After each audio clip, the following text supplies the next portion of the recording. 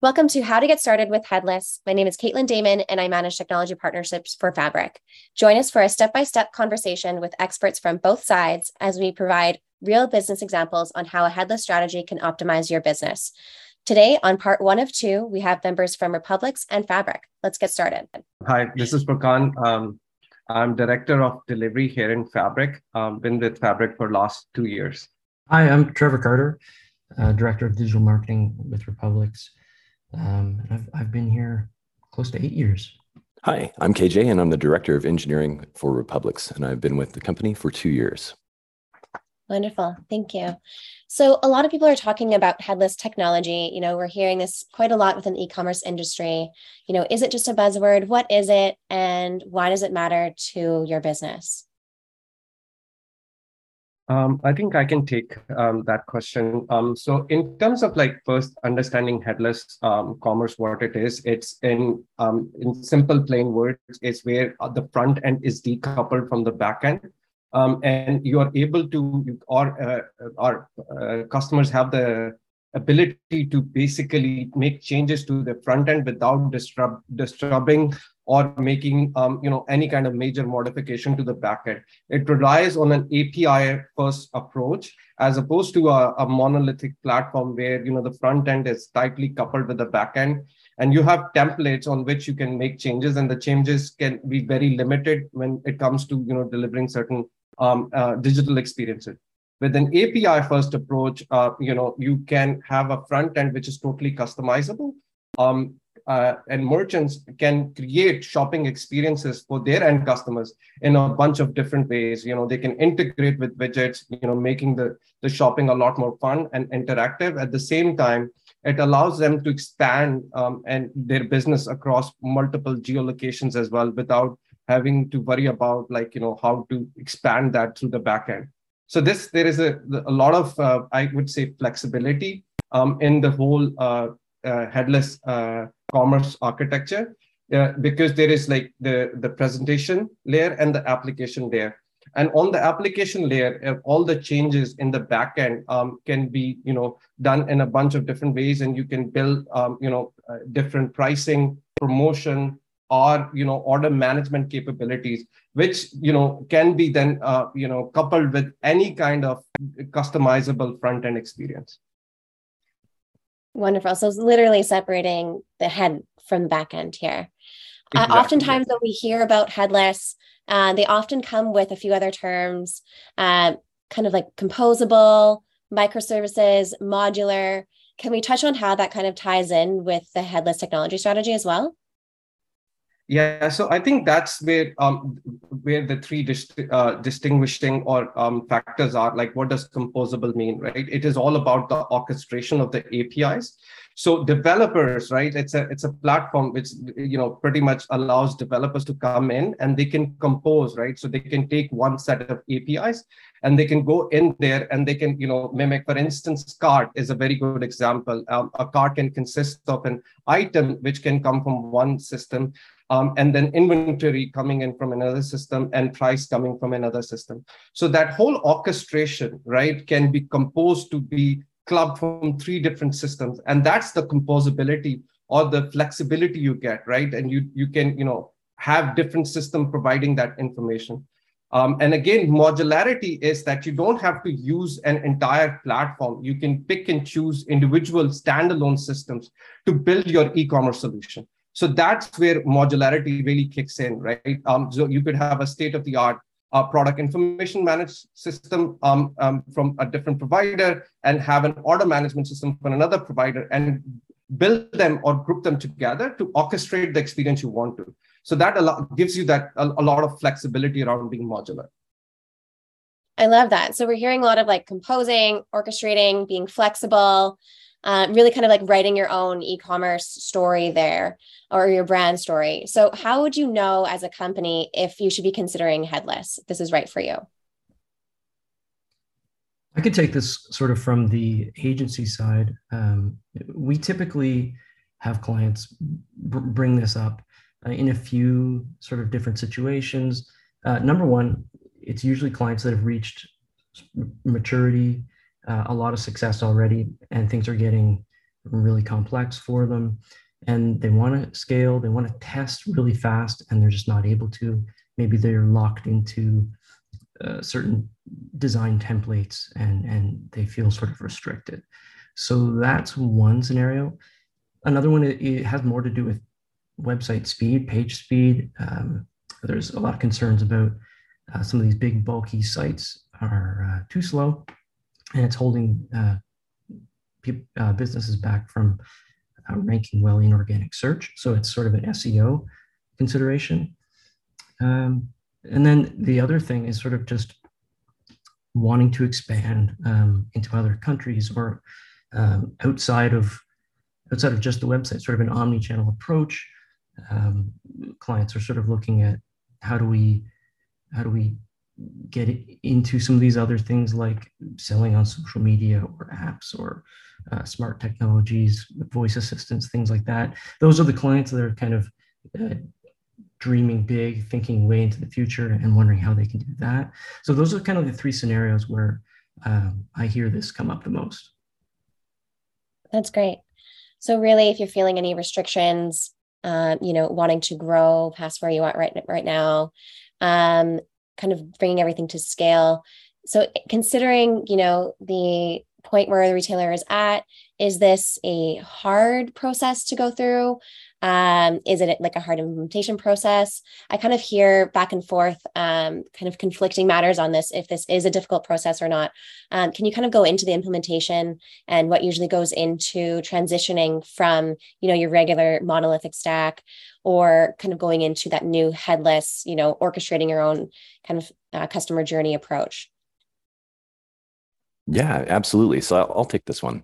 So really, when it comes down to a headless implementation, it's really no different than, consuming an API through a single page application or a mobile app, right? So, engineers and engineering teams, they work with APIs like on a regular basis, especially in the web space. But still, like, you get a lot of that passes over into things like Internet of Things, and lots of different areas of technology where you just always have to consume an API, or at least post to an API for interacting. And e-commerce is no different. I've been working in the headless space for probably 7 years, and at first it is a bit of like there's a bit of like kind of pensive, maybe reluctant attitude towards it. Like, how do we actually deliver something that's going to be, SEO friendly, something that's going to have that page speed that we need for delivering to a demanding audience, right? And so, when it comes down to it, it really is quite simple in terms of actually implementing a headless e-commerce platform. So headless CMSs have been a thing for quite some time, and a lot of technologies, and I'll just name a couple to try to give an example of what you would expect from this type of implementation. So a lot of things in the industry right now that kind of give us the upper hand with implementing and developing these platforms. You've got technologies like React at the very heart of the front end UI for web, and there's kind of like supersets of those frameworks and libraries as well. So imagine, if you've got Angular or React, there's a lot of different libraries and whatnot that allow you to kind of connect to very specific backend APIs. This doesn't really require any of those like overlays or frameworks or libraries to consume. Some people, still use jQuery and things like that, which is, to me, it's kind of shocking. But the point is that you can literally connect with a headless CMS or a headless e-commerce platform just the same way that you would connect with any other API. The main difference with this is that you actually have like the world at your fingertips in terms of what you can do. The possibilities are completely endless. If you go with any of the kind of like pre-molded and, kind of, I would say, opinionated platforms, and I'm not going to name any of them, but you actually have to work with like a templating system with a very specific structure of the HTML and the CSS and all that good stuff. And you're kind of limited to bringing in templates that are either pre-rolled, pre-made, and you end up having to spend hours trying to modify them and sculpt them into something that actually fits your brand or fits your, your messaging.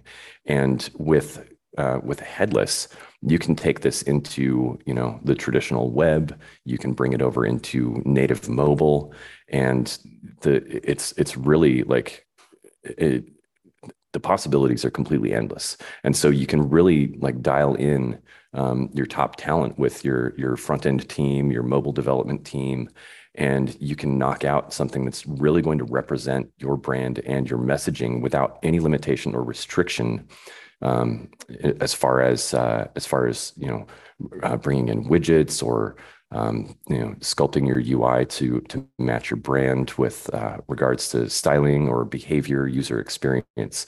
So, in all honesty, it ends up being easier in a way because you already have generally a team that is going to be performing these functions, and then they're completely unrestricted because they can use whatever technology they want. I love that. So really tuning into your brand messaging and brand story and aligning with technologies that can help you get there, right? Yep, that's exactly it. Exactly. Perfect. And so in your experience, is this something that brands or companies can do internally, or would they be going out to an external partner to help them implement this? Sure. So I can also answer this one, and it'd be nice if Furkan can chime in as well a little bit. But typically, in kind of a headless model, if an organization hasn't had any experience or involvement with this type of implementation or integration before, the internal team would be involved to an extent. Especially if they do have experience in headless. But if they don't have the specialties, to do a complete implementation from, start to finish, an external team really becomes a key player in the process, right? And so really kind of like they specialize in this type of thing. And so you've got a team that's going to bat for you and giving you almost like an onboarding process while building out the platform and the experience, and then, getting everybody warmed up to the idea of it and taking some of the edge off of, how are we going to do this? So it can go both ways. And generally, in my experiences, organizations will hire consultants to help out with this. So, from a ground up implementation, like a total greenfields application, an external team definitely becomes an advantage and can really kind of launch the whole process into high gear, right? And so you get a lot of firepower and a lot of strength from that external team, and it's really about, not really so much about like them taking the brunt of the work, but it's about them really helping the brand and the organization facilitate the integration in a way that becomes maintainable, in a way that becomes easy to work with. And when it comes down to it, having a team can be costly, an external team can be costly. But when you choose the right partner, that's really where you get the upper hand, and they will walk you through the process. They'll guide and mentor the internal team and facilitate documentation and other things like that in order to do a proper handover. So that way the internal team becomes empowered to take this on themselves. Perfect. So really looking forward to somebody that's going to help push you through, not just for the implementation, but for beyond. Furkan, can you touch on like from the technology partner side of things, what the onboarding or implementation looks like that you've seen coming from the Fabric side? So I think KJ summarized it really well.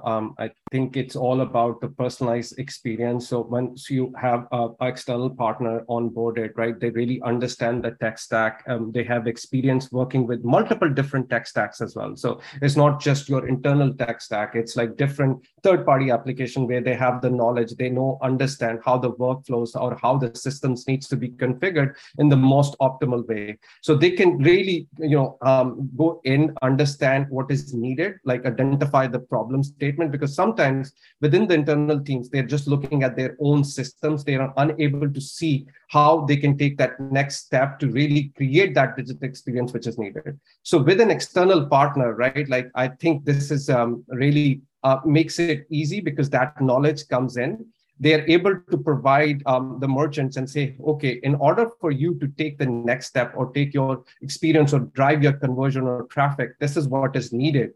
And they can bring in, or even at certain points, refer third-party, providers, which come in and create that experience. A lot of the times, it's around, let's say, taxes or payment option.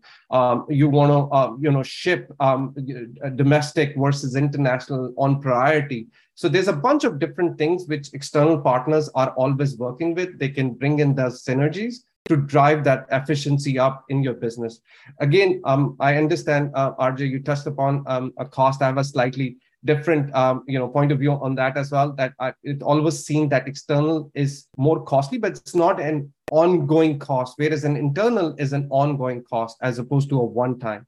So internally, like not every business is going to be a technology business as well. So they'll have a limited number of people who can run and define some of these technology strategies, but you will always need, especially within the SaaS and headless world, to rely on these external partners to come in and help you out.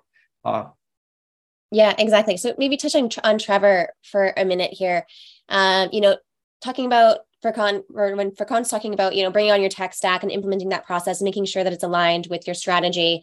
How does an agency support that coming on from, the other partnership side?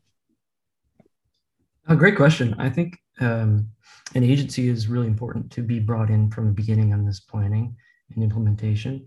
There's definitely a place in this transition period for the agency. So I think right away, the first thing is right out of the gates, the agency is going to need to be ensuring analytics tracking is properly set up. Things like product shopping feeds are not broken. They're functional. Like a lot of that technical stuff that drives our reporting or our ads. That's right away. But beyond that, I think then there's opportunities for, tracking changes to SEO or ad performance or conversion rates. I think businesses going through this transition are going to be really engaged and curious at this moment. So I think agencies should be prepared to create custom dashboards for tracking performance improvements over time. And then I think like third thing for agencies to support on is there's going to be opportunities for like new programs like conversion rate optimization or A/B testing new page designs, something that we call shoppability, like improving the shopping experience and checkout flow on the website. So there's a lot of opportunity there that can be explored, and it's really important that the agency is involved because they'll know what needs to be planned for and taken care of. Content strategies can also be implemented at this time because we know that pages can be created much quicker. It's going to be much easier to really develop a robust content strategy. And then I think the agencies are also going to want to start thinking about future possibilities for that omni-channel approach. So they're going to want to start planning, like, now that we have this capability, what's next? So those conversations will start happening right away. Perfect. Thanks, Trevor. So, we're really talking about how you've paired with an agency, you have your technology stacks aligned, you're, working with an agency to make sure that you're making improvements and that you're growing as a brand or a business. Quickly for Con, can you actually bring this holistically and wrap it up? Like, what does that look like? Like, we've talked kind of like more about the tactical sides of Headless and pairing up your strategy with your correct technology stacks, as well as your agencies. Would you mind just telling us like a short customer story of how this all kind of like holistically wraps up to your brand? So I think I can share one where particularly one customer we did an implementation for was looking to manage multiple sites on their current tech stack. They had two different businesses, and they wanted an experience where a customer could start a journey from, let's say, one website and then create a cart and then log on to the second website they had and complete the whole journey. Now, on a monolithic platform, right, like this required them to do a bunch of backend changes and then front-end experience. And it was not very easy for them. And that's where they came to Fabric, and we were able to solve this because we have APIs which could be plugged in, and the whole multi-channel solution where one backend system, which is the product information management system, is actually managing all of the assortment for these two particular websites with different channel definitions. And then there is also pricing and promotion, which was managed from a backend system as well. On the front end, all the cart was doing was validating where the catalog was, where the inventory was, and was able to then map it to the customer. So this on a monolithic would have been very difficult to achieve, whereas with API, it's all about the orchestration, right? So you pick up a data, you look up a customer based on their email ID or phone number, whatever they use to register themselves, and then map it to any, unfinished cart order, and then retrieve that card onto the website, allowing them to complete their transaction on any particular, brand or website they have. So this was quite interesting to us, which when we solved it. Perfect. And any resources that you can point out to, if you're thinking about going headless, if you're considering it, you're hearing the term, you're aligning with, the vision that we spoke today, where would you point a brand to? So I would say, right, like again, our Fabric website has a lot of insight. Like I would, point people to go there and look it up. Again, there's a lot of material. Forrester has done a lot of research as well, on Headless, what Headless is all about. And again, happy to, set up or, talk to anybody who's interested in knowing more. And we can, set up those sessions as well. Wonderful. Well, for Con, Trevor, KJ, thank you so much for joining on our podcast here today. As I mentioned, this is part 1 of 2, so please join us next time as we take a deeper dive into how Headless impacts your ecosystem, team, performance, customer, and marketing tactics. Thank you so much for everybody listening today.